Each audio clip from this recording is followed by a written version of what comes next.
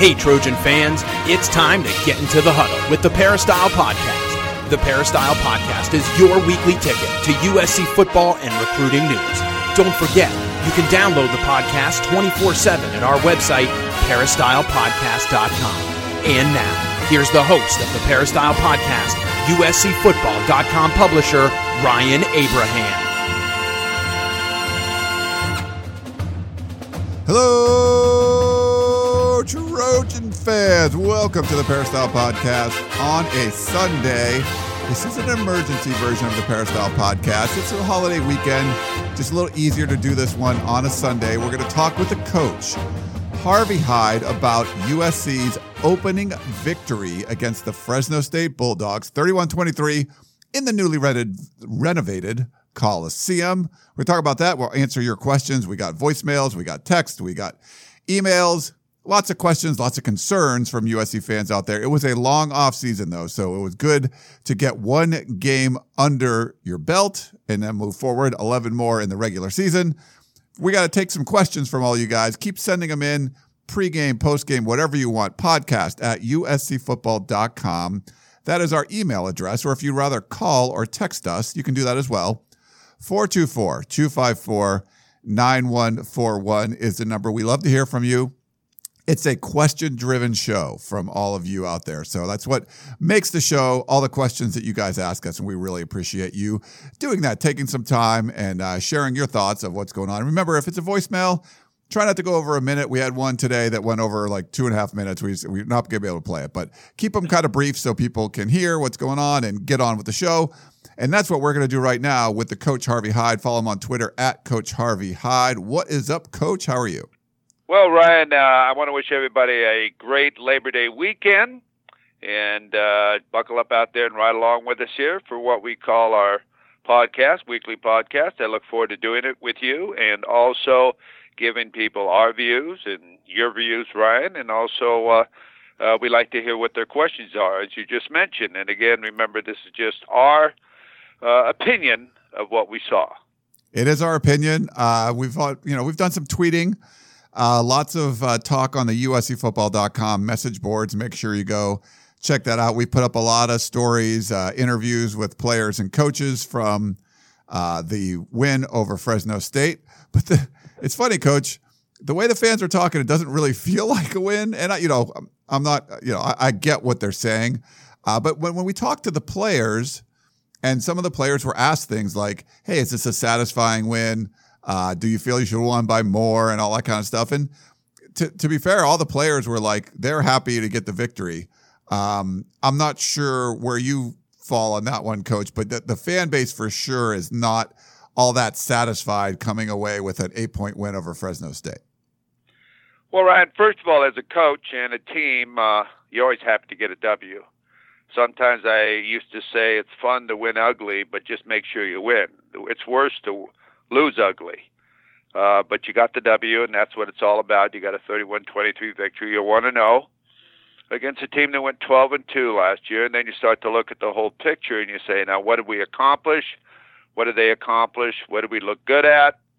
What didn't we look very good at? What do we need to clean up? Can we get better? And when you look at some of the things, you say, first of all, we lost our starting quarterback, JT Daniels, and that's what we had. You went to the spring practice and fall camp with deciding who the number one was. You decided it was JT Daniels. He goes down in the first half, and then all of a sudden you say, well, who's next? And and Coach always said it would be Kendon Solis, and it was. But then all of a sudden, you start to think, well, what about Jack Sears? Well, should we have Jack Sears around? And so you start second-guessing yourself, and you watch to see how you play and so on, and then you start to evaluate your style of play. Did you play with style, and were they that good? And you start to watch the tape, and you go home. I would have told my staff, no one sleeps in the office. Everyone goes home. And we'll come back with our minds. Everyone would think about exactly what they thought was good or bad, not sit in a room and have everybody agree with each other and say, what do we need to improve on? But there's a lot that we all saw, if you went to the same game that we did, that needs to be improved on. But there was some positive things that happened, especially the kickoff return team. Thank God for Jones. that he didn't leave, because that big touchdown run of 101 yards is what I think won the football game. He was my most valuable player of the game, as far as if you want to pick one, because it was 17-13. They had just scored. He came back and it made it 24-13. Then, of course, the last part of the game, I think the momentum changed completely. USC got away from what they do because they didn't make the necessary adjustments. Penalties were at the wrong time. Not a lot of penalties, Ryan, but the few they did was on big plays that really did hurt them. Adjustments, I don't run the air raid attack, but I know enough about football that I didn't think the necessary adjustments were made. I didn't think that the offense spread the defense enough. I didn't think they used the right rotations of players when they needed to go deep. Devin Williams never even played for one reason or another. I think London played one or two plays. You've got to use your big receivers and speed on their defensive backs, because what they started to do was just close their defense down, and they didn't have to defend the entire field. So everything they got away with the first two drives and throwing inside and catching short passes, they took away. Thank goodness they could run the football, and Carr had a great game. Running in Malachi, because of his strength and power type of back he is, I thought it was great. When you look at the offense on misdirection, there's no misdirection or anything to hold anybody outside. A jet sweep or something once in a while will hold the backside. And I hate to keep going on like this, but I have a list of things to talk about, because they're going to ask us these questions. Time management at the end of the game, I've never seen anything like this. 30 seconds, 24 seconds, they're snapping the ball when they're trying to run out the clock. That's not a young player's fault. Someone's got to hold him and snap the ball with about 2 seconds to go, so the clock runs down. They ran 4 or 5 plays doing that, and then they decided to go for it on fourth down, which is unbelievable. When you go for it on fourth downs, first of all, you have big splits. Secondly, you haven't showed anything outside. Your quarterback's not going to keep the ball and run, so you're going to come up the middle somehow with your running back, and he's starting back 5 yards from the line of scrimmage. You just pinch and blow everybody through the gap. They didn't even have a chance to give the back the ball. Get up on the line of scrimmage. You have 6 inches or a foot to go. Get up and get some push and try to make it, or do something like a play-action pass in the flat or something where you got a chance. I just can't understand. And the number one thing, and you know how that just bugs me, when it's first down on the 1 yard line or 2 yards and you throw the ball, a fade, are you kidding me? When you can't run the ball in from there, and then you throw an interception when you're down there. Daniel throws that interception. You just can't do those things and beat great teams. So that interception down there didn't help. Running but see, when I try to explain throwing the ball down there, folks, it's when you spread the field, but when you get closer to the goal line, there's not as much field to defend. The ball's going to be inside or fade down there, so you play that. Devin Williams is great on the slant and does different things on that, and so the other receivers. Now, the receivers got their catches if you add the number of receptions and so on. It was good. But total yards-wise, it was even in the game. Time of possession in the second half, it was all Fresno State. Fresno State is a young football team, and the longer you let them play with you, the more confident they get in beating you. Reyna, kid looks like a workhorse. When he came out of the game, his jersey was the most dirtiest jersey on the entire team. Ran the football, threw the football, and thank God for the interception at the end of the game. Otherwise, they'd have lost that game, because Rivers was wide open. And the reason he got that interception, he jumped the ball. He jumped it from the free safety position, and Reyna saw him so open that he had overthrown other people earlier on the deep routes.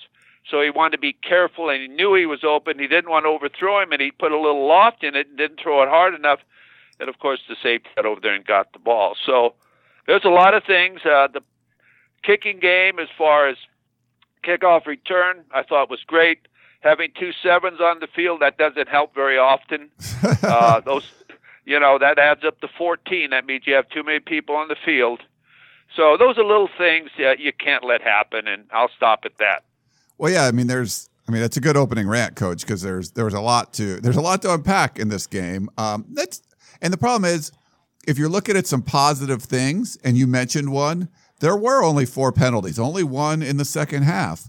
but all four of them were devastating. All four, erase a touchdown, erase a 60-yard gain, erase, I think it was like a 40-yard gain. I mean, they were all, every one of them were huge. And so it's good you only had four, but it's bad that it was like 130 yards total or something, and points off the board from doing that. Now, in the end, did it really hurt you? You end up scoring afterwards when the touchdown that Pittman, was erased. You end up scoring. I think it was Stephen Carr that scored after that.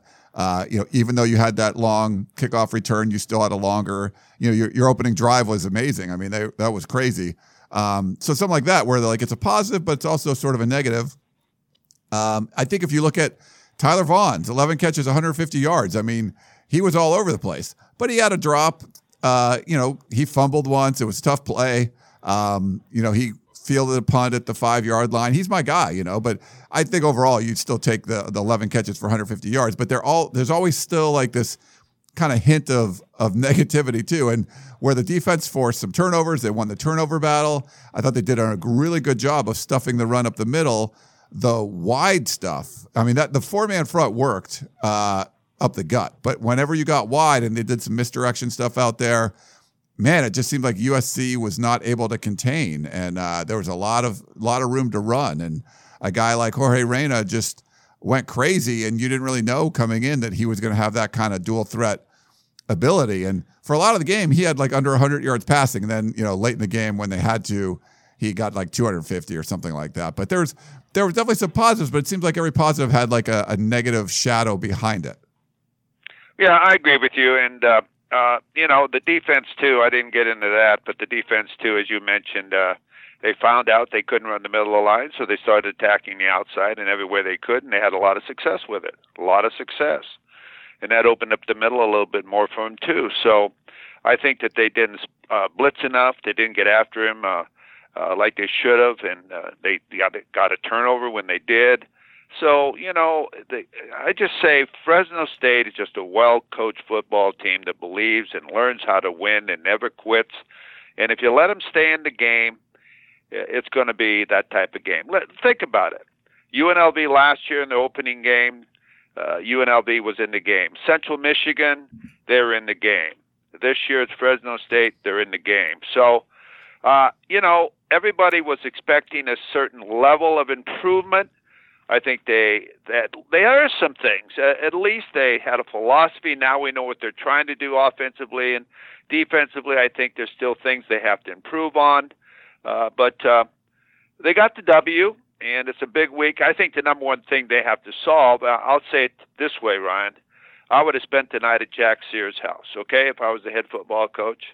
And I don't know what I'd have to say. And I know you people, a lot of you don't agree with me. A lot do, though. Trust me, a lot do agree with you, Coach. Because I've been talking about this since the spring, and I have at the end of the spring, who I thought was a leader, and the guy that the players respect, and a guy that's a tough guy that they look at and they know he's going to sell out. Not the JT and the great kid, but he's not here now. And I think Jack was ready to go to war. He could have gone to war, led you to a great season, and I don't know how you get him back, but a poor kid out of Phoenix, Arizona, was put in there, and he looked like a deer with headlights, but he played hard, did his very best that he could do, was in a difficult situation when Fresno State started coming back. I'm glad they had got the running game going, because if they'd have forced him to pass the ball too many I think there'd have been a little bit of problem. But now what did they do? I think JT will be probably done. Now you've got the young kid going against Stanford, and Stanford unfortunately lost their quarterback for how long, I don't know. So we'll see what happens next week. And Matt Fink, he was pacing the sideline like a tiger ready to go get out of the cage. So I don't know what the plan is now, but I hope it comes around, and I want to wish their staff and the players the best of luck, and I hope that everything comes out right, because I think they can beat Stanford. I watched Stanford against Northwestern, wasn't impressed with their team speed. They ran the ball pretty good, and Coach Shaw felt as though that's the best they've run the football, better than all last year combined. So we'll see what happens. They don't have a Whiteside. They don't have that type of receiver. They got Parkinson, the big tight end, who's a great player out of Old Christian. So they've got to stop certain people, but they can beat Stanford. They can find a way to beat Stanford, and you got to do that. You got to find a way and make the adjustments where that can happen. Yeah. Well, we don't want to jump into Stanford yet because we still got to unpack everything going on. I know. With Fresno State. You mentioned JT Daniels at the end of the first half. He goes down with a knee injury. So we're recording this on Sunday afternoon, and actually in a couple hours, Clay Helton will give us the full update on the extent of his injury. He was on crutches. We posted on the Peristyle. We didn't really have a lot of positive. We haven't heard anything positive coming out of this. Most likely it appears he's going to be done for the season. But we out of respect to the family, everything, we just wanted to kind of keep everything. Well, until they make it official, we're not going to go out there and report any of that. So it's tough. It's very tough to lose your starting quarterback. And Keenan Slovis came in, was 6 of 8. Threw that interception, threw the really nice long bomb to Tyler Vaughn. So we'll see where they go from there. But Clay Helton said he's very confident in him. I thought overall the offensive line played a lot better. There weren't the kind of drive-killing penalties. I think there was one penalty maybe on the offensive line. But overall, I thought the offensive line was better. They ran the ball better in the second half. So, I think there was some kind of positive things to take away from it. The one weird thing for me, Coach, and I tweeted about this, if you looked at that first drive, it was like a thing of beauty. Was it like 15 plays or whatever it was? 6 different Trojans caught passes. 3 receivers, 2 running backs, and Eric Cromanhope caught a pass. Well, no tight end caught a pass the rest of the game, and no other player outside of those 6 caught a pass the rest of the game. So your first drive kind of defined the boundaries of what the passing game was going to be, and it never expanded beyond that first drive. It was just baffling to me, and they rotated people on the defensive line, maybe not as much as people would like, but they had multiple people come in the secondary, a few subs that would come in and out. But man, on the offensive side, where they said they were going to use like 10 wide receivers in this offense, they really didn't. It was just the main guys. Not even like a Devin Williams wasn't even getting any love out there. So I wanted to kind of get your thought on that. I don't know if you've ever seen that, Coach, where you throw the ball at 6 guys on the first drive and nobody for the rest of the game no one else outside of that group of 6 gets another ball. Well, I don't understand that. I mentioned that earlier, especially when each receiver brings something a little bit different than the others. Big, fast guys, you got to stretch the field. What Fresno State did, they played their regular defense at the beginning of the game. They played off the ball, and they were getting all the passes thrown in front of them. So they had to tighten up their defense, and also it was pretty good play calling the first drive too. 11 plays for 81 yards. They went right down the field. They ran the football. A lot of times when you expected them to pass the football, and they worked. They scored, and there was a lot of optimism and a lot of momentum and so on. They came back. They got the turnover, and they went back and scored again. And then Fresno State made those adjustments, and it really shut down everything. It really slowed down everything, and that's when I was talking about throw the ball down the field. You hear me at practice. I always stand there and say, you got to keep them loose. To throw in front of them, you got to keep worried about the deep pass. And he did hit Pittman. Then he came back and threw the wounded duck down the middle of the field to Brown. You can't throw that type of pass in the middle of the field. When you throw a fade and so on, you can let the receiver run under it from the outside. But you can't throw that type of pass. It's got to be more on the line pass down the middle of the field. And I think I saw Coach Helton talking to him about that on the sideline. So, this is just all part of it. I think everybody was in shock personally. I think the coaching staff was a little bit in shock. The players on the sideline were in shock. The offensive side of the football was somewhat in shock too because JT was gone. And the defensive side of the football basically had to win the football game because they had to stop Fresno State. But again, with some of the things the offense was doing as far as the time management and also the 4th and 2 call. And then when you call on Ben Griffith, who I've been talking about as one of the best punters, better than Mike Saxton, better than Randall Cunningham, now I'm reversing myself and I say, hey, son, I think I'm going to take those 2 guys right now. You averaged 38 yards a punt when we needed some deep punts. So I was sort of surprised with that too. And so, these things all happen in the first game of the year, but we have a chance to evaluate it under fire. I wanted to talk to you about that. And I wanted to turn over a new leaf, Coach. I've been very critical of USC special teams. And I would tell people the stories about when you had Randall Cunningham and you would tell your coaches, hey, don't mess with him. He's really good at punting. Just let him punt. And my gut feeling from watching this, because you saw him in practice, he can boom punts. We didn't see it. Now, they were punted high and they weren't returned, but there was a 36-yard punt, a 37-yard punt, and a 38-yard punt. Everything we saw when he would get a hold of things, they were going well over 50, just soaring through the air. That wasn't happening. And my gut was, there was special team screw-ups, right? 2 number 7s on the first play of the season. That's inexcusable. That could be a fireable offense, like just out of the gate. Like that's one of the worst things I've ever seen. But when you have this weapon as a punter, was it that he just wasn't performing well because now you're under the big stage of the Coliseum? Well, he was a professional Aussie Rules football player for a long time. And I know the stadiums are different sizes, and he said he feels a little claustrophobic and stuff, but I wouldn't think that would be it. Was he, were we just wrong about him? It's like, no, we saw him in practice. We know he can physically do it.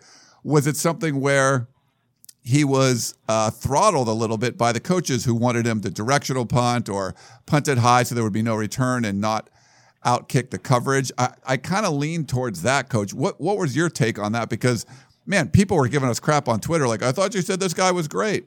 And I was like, well, he was in practice. And until we said, we haven't seen the last 2 weeks of practice. Maybe he stunk then. But what we saw, he was amazing. I agree with you. I think that he was in situations where you don't tell him about doing a pooch punt or anything like that. You tell him to boom it as far as you can, because both times he punted early in the game, they needed field position. And he needed to punt them out of trouble, and they didn't do that. They got field position once on the 40-yard line, I think. I can't remember exactly. But, I agree. And I don't know if it's they're coaching him, because obviously when I watched the coach, my special teams coach, coaching Randall, I went over there and I told him I'm coaching the kicker now. And he said, "What are you talking about?" I said, "Why do we want him to punt? Why do we recruit him? We don't want to change somebody that does something right. Leave him alone. Let him do what we recruited him to be." So I don't know. I hope they haven't done too much coaching to him, but he's an older gentleman and he can play, and leave him alone. So I really can't give you an answer on that, Ryan. All I know is I was very disappointed, as you were and others, as far as the punting that he did do. In fact, I asked Clay Helton on Friday. He was sitting at the table with me, and we were, at the Pasadena Quarterback Club. And I asked him, I said, "Why does he stay at USC? Why didn't he sign for the NFL?" And he sort of looked at me. He didn't have an answer, because I thought he was really that good of a punter, but he certainly didn't demonstrate that last night. No, it's unfortunate. You feel bad. I feel he can do it. I feel like he was trying to punt it high as opposed to long. And there was the one time he was punting from his own end zone. And is that where you're being overcoached and you're like, no, we don't want you to outkick the coverage. Just punt it high and have no return. That just bothers me. But we didn't really get to talk too much about the defensive side before we jump into questions. I got to talk to Christian Rector for a little while after the game, and he was pretty happy with the team's performance. He felt he missed some tackles. He got a sack early. You saw Drake Jackson break out. He had a sack early. Like I said, the 4-man front, I liked what I saw there. They did rotate some guys in. You saw Nick Figueroa jump on a fumble. I think Giuliano Falanico forced a fumble. They did pretty good on the turnover side, which was an issue they weren't really forcing last year. But, man, they were just giving up the yardage on the outside. And I didn't feel like, looking at Jorge Reyna, he didn't seem like a quarterback that could really beat you with his arm. I don't want to say he had some lucky throws, but he had some throws where he didn't look like he was this well-polished quarterback that was going to put it where it needed to go all the time. Sometimes he just missed by a mile. And so if you have a guy like that, I felt like there should have been a better defensive performance than what they put out there. What do you think, Coach, about that? Well, I agree with you. You're going to face probably in your next games, depending who plays at Stanford, probably a more athletic quarterback and a higher-rated quarterback than what Reyna is. I think he played his butt off. I really do. The kid really played well and hard, but he's limited. He's limited on his ability and speed and throwing ability and so on, but he played hard, and they put him in a position where he could win. They let him carry the ball, and they weren't afraid of it. And USC couldn't stop him when he would run around and scramble and run to the outside on the keeps, and they're not afraid to give him. He ran 2 or 3 keeps in a row for yardage on the outside. Now, they're going to play other quarterbacks that can probably scream a little bit better and do that. So, Huntley from Utah and some of these other guys that can really run. So, yeah, I have to say that the defense performance that way wasn't good. I think that also the outside they weren't running the ball in the middle, so I think they could have rolled up in a cover 2 more, had more support immediately on the line of scrimmage to take the swing passes and make them throw the ball at the deep receiver and roll the safeties over there, because they weren't able to throw the ball. They weren't able to throw or run the football up the middle that much. Now, you normally, when you roll into a cover 2, if you're an offensive coordinator, you're going to try to run the ball and pop the big play up the middle. But the defensive front basically stopped that. So I think you have to make some adjustments to be able to stop that. And it got to a point where at the end of the game, when they went it forward and 4th and 2, that I said, that's it. I saw the momentum go to Fresno State, the electricity. Then he hit that 4th down pass. And I said, they're going to win the football game. Because the whole momentum and the confidence of the defense wasn't there. And obviously, without that great play, they probably would have won the football game. I really do. They would have had to go for 2 to tie the game and so on, which I think they would have done. Now, obviously, they've done it because the game was a dime now over. But I don't know. A lot of questions, a lot of things to clean up. I know they got more lists than I do because I didn't grade the film, and I'm just doing this off of what I can remember of the game. But a lot of things. I want to ask you this. Richmond, the tackle. Yeah. Did he get hurt or what? No, he was out there. He started at right tackle, and Jalen McKenzie started at right guard. But then at the end of the game, McKenzie was playing tackle. Yeah, and I saw that, and I don't know if it was Voorhees that came in. Voorhees was a guard. He did come in, yeah. So Voorhees didn't practice during the week. And then, so I think that's why they didn't start him. And I don't know if they just wanted to kind of get him in there a little bit and move him over. But I thought that they played pretty well overall as a line. And so that was the one kind of wrinkle that was late. I noticed that, but it was like really late. I didn't know how long has that been the case when that was going on. But that, yeah. But as far as the offensive line goes, we didn't get to see him as much. But I wasn't like completely disappointed with what I saw there. I don't know. Do you agree? Like, did you feel like it was better? No, I agree. I think it was better than last year. No, I agree because I think Fresno State has a pretty good D-line. They were pretty dominant last year. They were 14th in the country, I think, on run defense. Now they lost a couple of players, but basically lost their linebackers. But yeah, I'll agree with you on that. I think that the offensive line did their job when there was some sacks going on and so on. There were overloads and so on. But I agree with you. I think they did. I wish the defense would have done more cross-charging like they did when Jackson went up the middle and got that sack and hurried.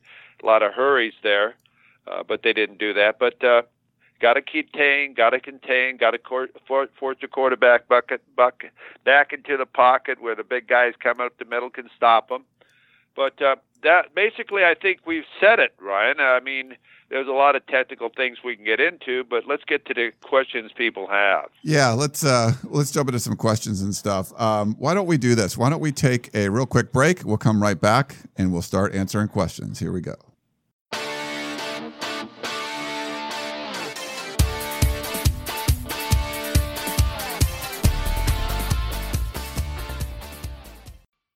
You can now relive the best moments of the UEFA Champions League 24/7. The UEFA Champions League channel is a new 24-hour streaming channel serving non-stop goals, highlights, and full match replays from the world's most prestigious club competition. Reminisce on your favorite moments, legendary players, and brilliant goals with the UEFA Champions League channel, streaming around the clock on Pluto TV and the CBS Sports app. All right, we are back here on the Peristyle Podcast. Let's get into some of those questions we talked about. I mentioned there's some longer voicemails, Coach. This one Our buddy Don from the East Coast, New York, had, I think it was like 2.5 minute long voicemail. Sorry, Don, it's just too long. But he wanted to know at the end of the game, or towards the end of the game, why USC went for it on the 4th and short. It could have easily, he said, pushed Fresno State back inside the 5 with your great punter. He said Clay Helton was never ready to be the head coach at USC, and the more he sees of it, the more he's convinced that he's not the right guy for the job. But what did you think about that 4th down play? Well, I think I talked about it earlier. I was very surprised you go for it, and if you do go for it, you don't do it from that type of formation and have your back that far back. They just stoned him, man. They just stoned him. He didn't even get to the line of scrimmage. Then you gave him the field. They had a short field drive. I think that was about the 40-yard line. And all of them, they got all excited when they stopped him, and the offense went on the field and so on. You got to punt the ball there. You can't take that chance there. It's not like, you don't have any confidence in your defense. You got to have some confidence. You're telling the defense when you go for the ball there, I don't believe you can stop them, so we got to run the football. Now, I've done that before when I know our defense can't stop somebody. So I said, we got to go for it here because they're going to score anyway. But I think that told the defense that he didn't think they could stop him, so he went for it. And it's all his call. A lot of people saying Graham Harrell made that call, and so no, he didn't make that call. Clay Helton is the head football coach. He's responsible for all game situations, whether we punt, kick a field goal, go for a short one, whatever we do, go for 2, go for 1, you name it. And it's his call. So he takes the good with the bad. And I like Clay Helton really a lot. So I'm just saying on that call, that was his call. He's got to take responsibility for it. I don't know if anybody asked him after the game why he did it, but I thought it was a big risk and it failed. Yeah, it was one of those things where afterwards he said, I'm trusting my guys. I'm betting on my guys. He's, his players, basically saying he could pick up a yard. Vavai was, averaging 5.5 yards a carry, and Stephen Carr was averaging over 9 yards a carry. So I'm not sure why he wasn't getting. He only got 6 carries. Not on that play, though. Not on that play. Right. You're not going to do it on that play. Yeah, because you're not. Yeah, you're not. Look, this is not. You're not running on 2nd and 10 where they're expecting a pass or anything like that. They're expecting something up tight near the line of scrimmage, and that's what they ended up stopping. And it was an ugly play overall. But for one of those things, Coach, too, it's like, well, you say you're have confidence in your guys, but you could also look at it as, well, maybe you didn't trust your defense. I don't know. I mean, or your punter to pin them deep. That seemed to me like a perfect situation where what we see in practice, Ben Griffiths would just put it inside the 10, inside the 5 almost every time. So I thought that would be the smart move. But I don't know. I mean, I'm usually not big into you should have went for it. You should have went for it. But there was a lot of people on Twitter, on the message boards, that were really upset about that. Well, I agree. If they'd have made it, it was the right call, or people would have still been guessing it. I would have been guessing it too. What if you didn't? But it's a call you don't make, and if that's not, it's a call that I wouldn't run that play. You got to have some type of play that gives you outside or some room for the back to run, or if you're the quarterback to run. If they would have kept the ball, the quarterback would have kept the ball in any type of play. He'd have still been running. Right now, he'd have probably been in Orange County. But they don't do that. They don't stretch the field with the quarterback. They don't expect the quarterback to be the second running back. And they did do some 2-back sets last night that I liked. They ran a blast and a couple of plays. I'd like to see them develop that into bootlegs and backs in the flat and things once they get it going. But they haven't just done that. That's not their philosophy currently right now, and I sure hope they add to it. Yeah, that's the way. There's some questionable game management decisions. You can always second guess them and stuff, but that when the play looks that ugly, then you're just like, man, why the heck did they do that? But if they would have got the first down, then probably I don't think anyone would have cared. But they wanted to bring it up. So thanks, Don, from the East Coast, for the question there. Why don't we go to a voicemail? This is, I think, here we go. We got one voicemail for you. Hello, Ryan and staff. This is Jesse from Ording, Washington. So I've been sitting here about an hour now just after the game, and this has to be one of the most uninspiring wins we've had to date. We gave up over 460 yards. We only gained 447. We had no push other than our, talent sometimes overwhelmed them. But other than that, we showed no progress. Same undisciplined. Defense seemed at times lost. We still can't figure out how to cover a dual threat quarterback. It's just embarrassing. I'd like to see what Coach Hyde thinks about this. I mean, glad for the win, but I'm just so disappointed. Feel bad for JT. What we're going to see now of old Clay Helton from Coach. Yeah, I'm not going to call him Coach. He doesn't deserve it. This is Jesse Rodriguez, U.S. Army retired, already in Washington. Fight on. Well, let me put it to you this way. USC doesn't recruit 2 and 3 stars, okay? They recruit 4 and 5 stars, and most of their defensive linemen are 4 stars.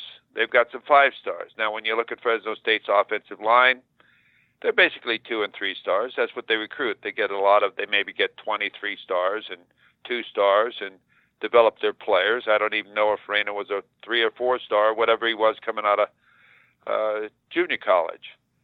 But you've got to be able to dominate, and they don't get any push much. They really don't. I agree with him 100%. Now, in the first series, I thought they flew around pretty good, but I don't see the quickness there in getting off the ball and playing on the other side of the ball. I don't see the penetration on their defensive line that you'd like to see, driving guys back into the backfield, doing the things that are necessary to dominate the line of scrimmage and wear down the offensive line. I don't think Fresno State's offensive line did that. I don't think they got worn out. I don't think, and they rotated a lot of players on the defensive side of the football, and Fresno State's offensive line wasn't rotating anybody. So I sort of agree with you. I think they got to mix it up more and more cross-charging, more helping the defensive line, better containment, better push, and also more blitzing and firing inside there to get to the quarterback to rush his throws. You can't let him stand there and look around and throw the football. Whenever he had to run around and you contained him, you got him, or he threw a bad pass. Hurrying the quarterback is what it's all about. If you give him all day, I could throw a pass and complete it, maybe. So I agree. I don't think they played up to their ability on the defensive side of the football. I think they were exploited. I know from inside and talking to coaches and everything else that they spent a lot of time working against Pendergrass's defense, okay? Because they didn't have to worry about the offensive side, looked at North Texas State, or the defensive side looked at North Texas State, and the offensive side of the staff at Fresno State looks at Pendergrass's defense, but he's not going to change anything on formations and so on that he's done, because an old coach doesn't change what he does, and he didn't. He didn't change anything different except go to a 4-man front, which is still the rules and stuff that the defense has. So that's the way I look at it. Domination, no. Momentum, early, yes. Second half, you allowed Fresno to get back in the game. Thank goodness for Jones's kickoff return, or who knows what might have happened. It was 17-13 at that time, which made it 24-13. And turnovers, I got to give them a plus on that. They did get a couple of turnovers, and that's very, very important. And they did get a score off a turnover. So it's tough for me to have all the answers because I don't have the tapes or the films or watch it or ask. I don't know what they're trying to accomplish, so that's where we are. All right.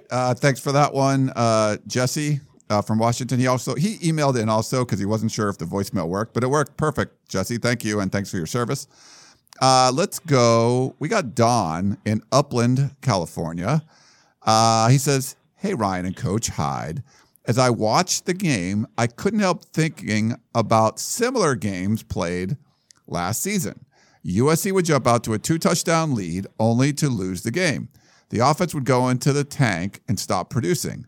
The defensive back end really played poorly, letting Fresno State receivers beat them deep. You can't play good pass defense with your back to the quarterback. I grade them a D-. I really wasn't impressed with Kevon Slovis. He looked lost out there. The coaches seemed to be high on him, but not me. I think he should be the third string quarterback in the rotation. Finally, USC is going to be in for a long season if that defensive secondary doesn't improve." That's from Don.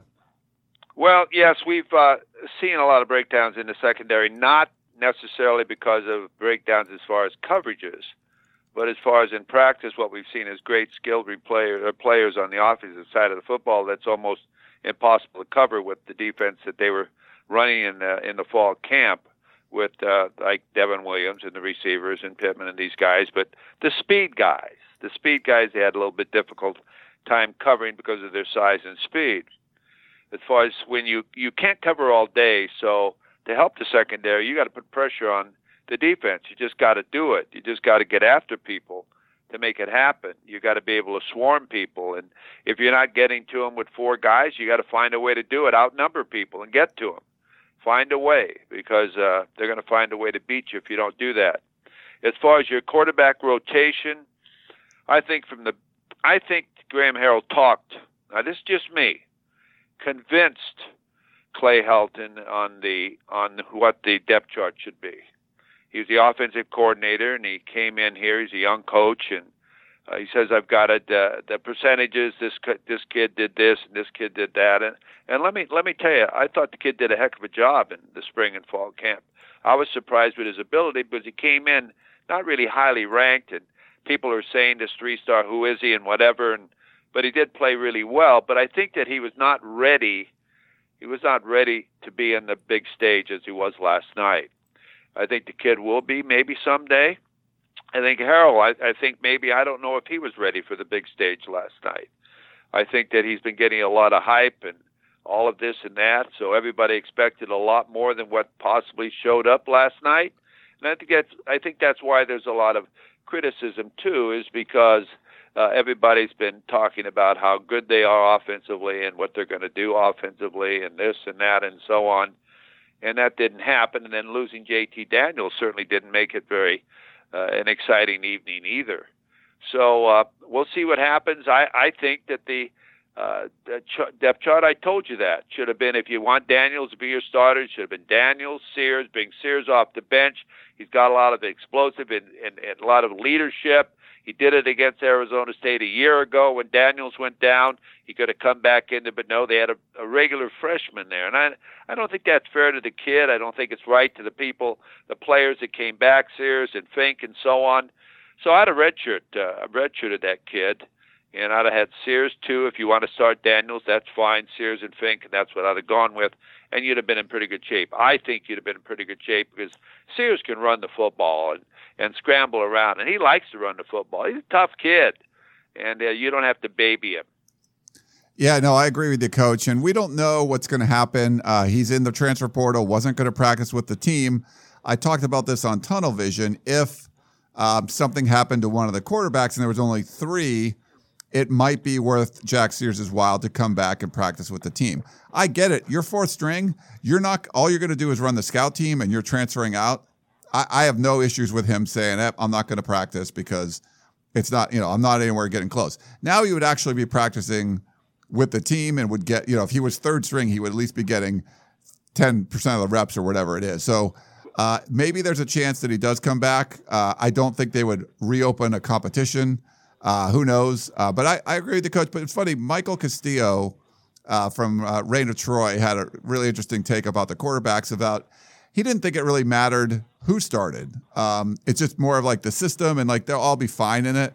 And I kind of feel that. Like I know there's some people that are saying, Don was saying he doesn't like Slovis or you'd rather have Fink or you'd rather have Sears, whatever it is. It's like I think that the system, all these quarterbacks were, when we saw them, they all looked fine in it. It wasn't like anything that was super pressing, but people really want to say, "Oh, it's got to be this guy or it's got to be that guy."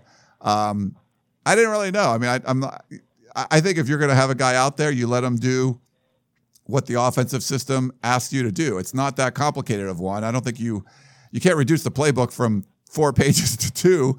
I think you just let whoever's out there go. And Clay Helton seems very confident in Keaton Slovis, so that's the direction you should go. But some people saying it could be an excuse or all that. Like, I don't feel any of that. I feel like these are all your choices, your personnel choices. If you're starting a true freshman for the rest of the season, that's on you because you had other guys that you could have put ahead of him. So, you could have had Jack Sears or you could have had Matt Fink. if something happened to JT Daniels. So I don't have an issue with that, but I don't also look at it as an excuse. And I know some fans are kind of worried about that, Coach, that, it's going to be an excuse now. USC lost because they're starting a freshman quarterback. I just don't see that. Well, I think they had a problem when they released the depth chart and how they did it. You've got a player that's been at USC for a long period of time in Jack Sears. And to me, I'm a big loyal guy, loyalty to my players. And I think you get more loyalty from them when you show loyalty both ways. And I really thought that if things are equal or close to equal, Sears is my man, okay? I always feel that way. And if he can't get it done, then I think you can go to a younger kid because people understand that you gave him a chance. The team understands you gave him a chance, and you had to make a change. But he never really has had a chance after the Arizona State game where everybody saw him play, and I've seen him in practice, and you've seen him, and the type of kid he really is. And I think JT Daniels is that kid and so on. Don't get me wrong. I'm not talking one over the other. But I think you got a problem now because if I'm Jack Sears, I'm not coming out unless I'm starting. I'm not coming out to be third team. Why would I come out to be third team? Everything's the same. There's a freshman quarterback that's been committed from Mater Dei, and Daniels is coming back next year. What am I doing? If I come out, I'm going to play the next, I hope, the entire game, and I hope I don't get hurt, and I hope JT Daniels, if he comes back and he's ready to go, I understand that. But I'm not coming back. Now, if you do that, what are you telling the other quarterbacks? We made a mistake. You're not really that good. Well, sometimes you have to do that. For the best of the team, you have to say, Kennedy, you did a great job, but, you're a little starstruck out there, and we're going to give Sears a chance, and you do it. You just have to do it. Because I think you have to do certain things, and the kid got his shot, did what he could do, did the best job he could do. He's a young kid. So he's got to be able to say, okay, you're right. I'll have an opportunity again. I'm a young guy. I could even redshirt. That one game doesn't really count. The whole thing, you make it a positive. You turn a negative to a positive, okay? Randall Cunningham once told me when he was the backup quarterback with the Dallas Cowboys, he became a better football player because he got to go against the number ones every day. And he got better and better because he went against the real players. So, there's a lot of things that can happen from things that sometimes aren't in your favor when you look at it. But in the big picture, it is good for you. So I'm just telling you, if you see Sears out there, he's not coming out unless he's a starter. And if I was his parents and the kid, I wouldn't come out either because they know how he is. They know he can play. Why would I burn a year and just play 1 or 2 games? No. I'm coming out because I'm the starter. Yes, we made a mistake. Yes, the young freshman got an opportunity. Matt Fink, great. You might be mad for a while, but Sears is the guy. Yeah. No, that would be my guess that he doesn't come out, but there would be some kind of possibility that, hey, maybe he wants to stay sharp and get out and practice. I get being fourth string. There's no reason to. I know some people maybe don't agree with that, but we'll see. We'll see what happens. We'll talk to, like we said, the Clay Helton conference call will be a little bit later on. We'll talk to him about that. By the time you listen to this, we probably already will have some information on that. So, all right, let's go to another voicemail question. Here you go, Coach. Hi, Curtis from Moreno Valley. Okay, we've all seen this version of the air raid. You see what happens. The only way they can take away our passing game is to go 2 deep safeties, man up on everybody. You can't come at the quarterback with a lot of people, 4 at the most against our 5 linemen. So if you hand it to a running back on a regular down, he's going to have all kind of daylight to run because they have to cover all these receivers. So it looks like a mobile quarterback, here we go again with this, is deadly. JT ran up the middle and slid several times for nice yardage because it opens up. They can't stop us unless they give the quarterback a lot of time in the pocket to throw. Curtis from Moreno Valley. Well, Curtis, obviously, football. I think they could have run a couple of draws. They didn't run any draws to slow them down a little bit. And, I don't see much of a screen type of formation or anything off the screens, so the regular screens, to the short side and the wide side, not to the split receivers, but to the running back.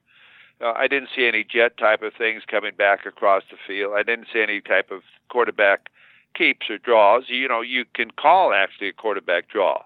You don't have to just scramble when you're in trouble. You actually run a quarterback draw. But if you're in fear of your quarterback always getting hurt, which you do, I always did too, then you don't call it, and you need to call it. You can't have that fear, and you got to have a confidence that you've taught this guy how to slide and do the necessary things that you have to do to get by.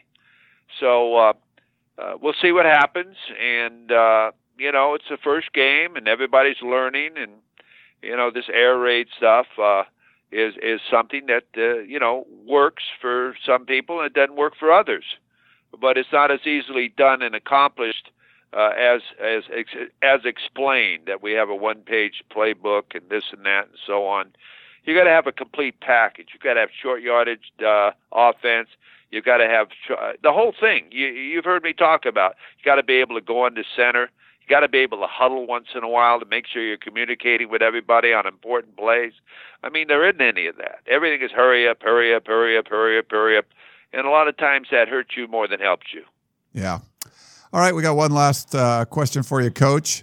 This is Greg. He's in Dunwoody, Georgia. Dear Coach Hyde, thanks for sharing with us all of your opinions, observations, and vast experience through this podcast. I'm a big fan of yours, to say the least.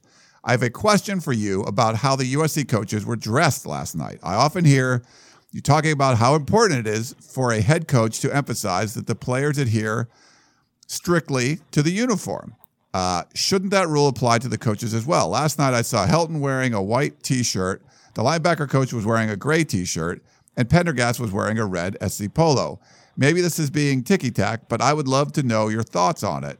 To my eye, it doesn't look like the coaches are even on the same page with each other. Thank you. Fight on, Greg in Dunwoody, Georgia. Well, Greg, you're a fashion guy like me, okay? First of all, I think you represent something, and it's part of the class of the locker room being cleaner than the other locker room. When we used to leave the field, we would have our managers sweep the locker room of where we played on the road, so that when they came in, the custodians or whoever it was would look around and say, my gosh, there's nothing to do. It's cleaner than when they came here. We want to leave an image. We want to be who we are. So people say good things about us on and off the field, in the locker room, in the buses. A lot of times you ride on buses and the kids eat their lunches and dinners right after the game. You get them a box lunch of burgers or so on. They just throw them in the bus and leave them there. We don't want to do that. We're going to clean the buses too after a ride, and we're going to do all of that. Like when I looked at USC's team last night, I was somewhat happy.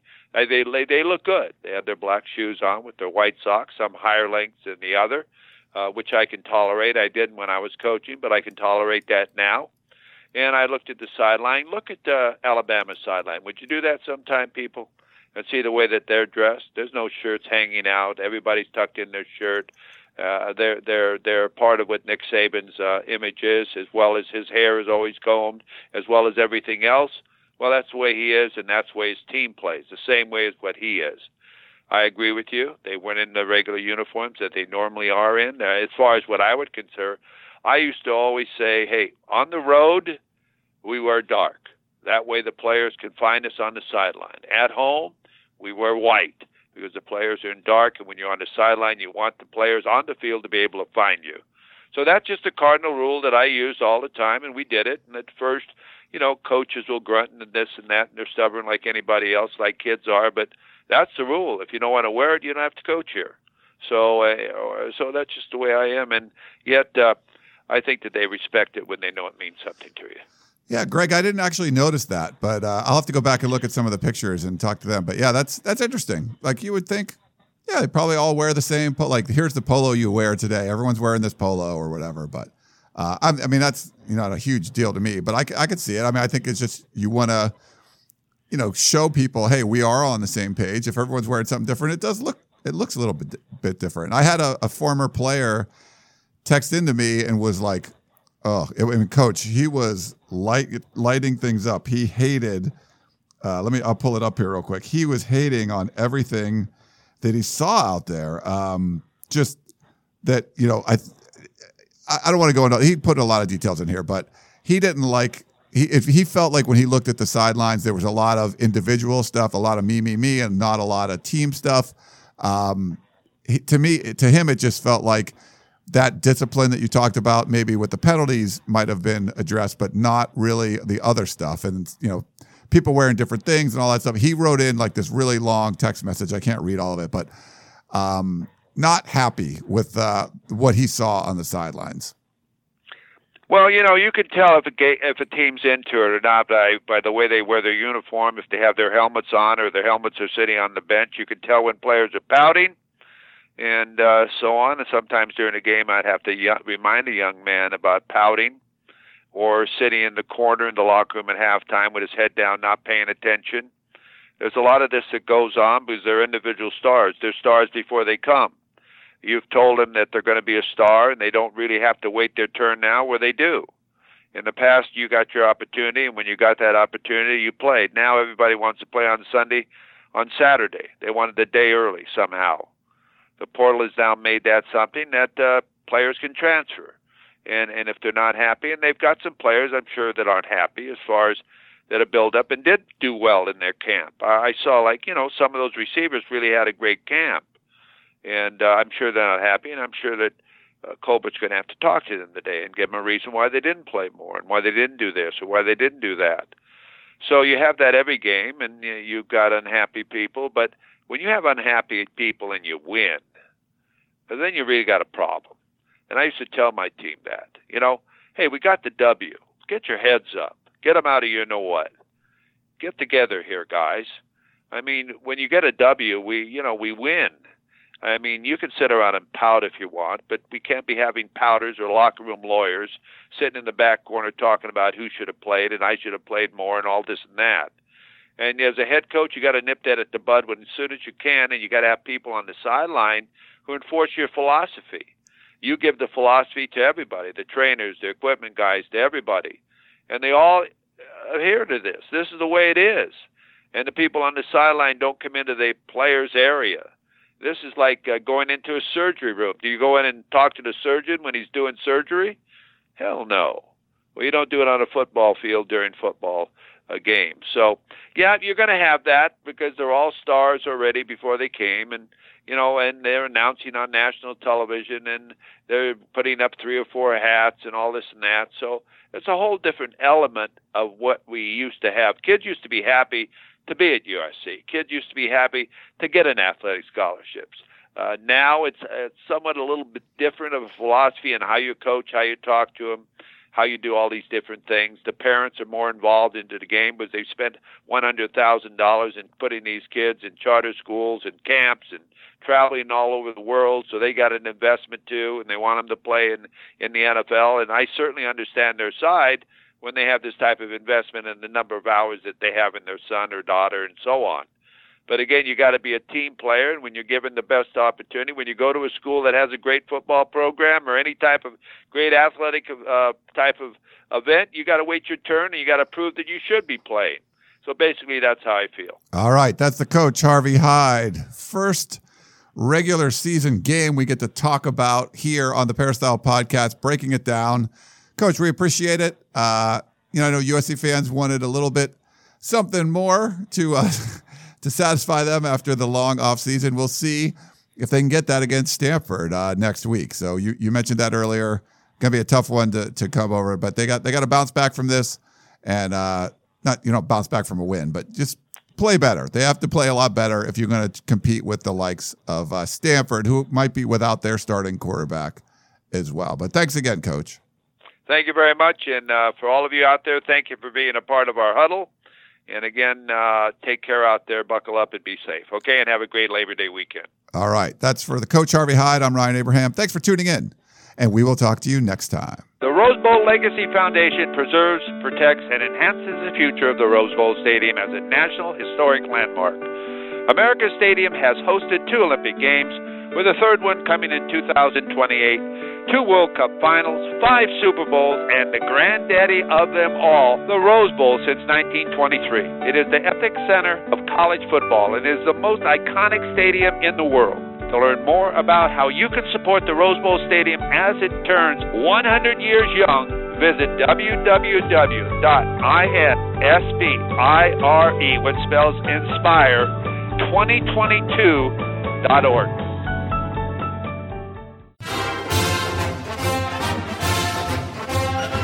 You've been listening to the Peristyle Podcast, presented by USCFootball.com. Be sure to tune in next week for the latest news on Trojan football and recruiting.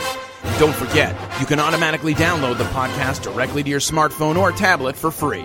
Just click the iTunes link on PeristylePodcast.com or search for Peristyle Podcast at the iTunes Music Store.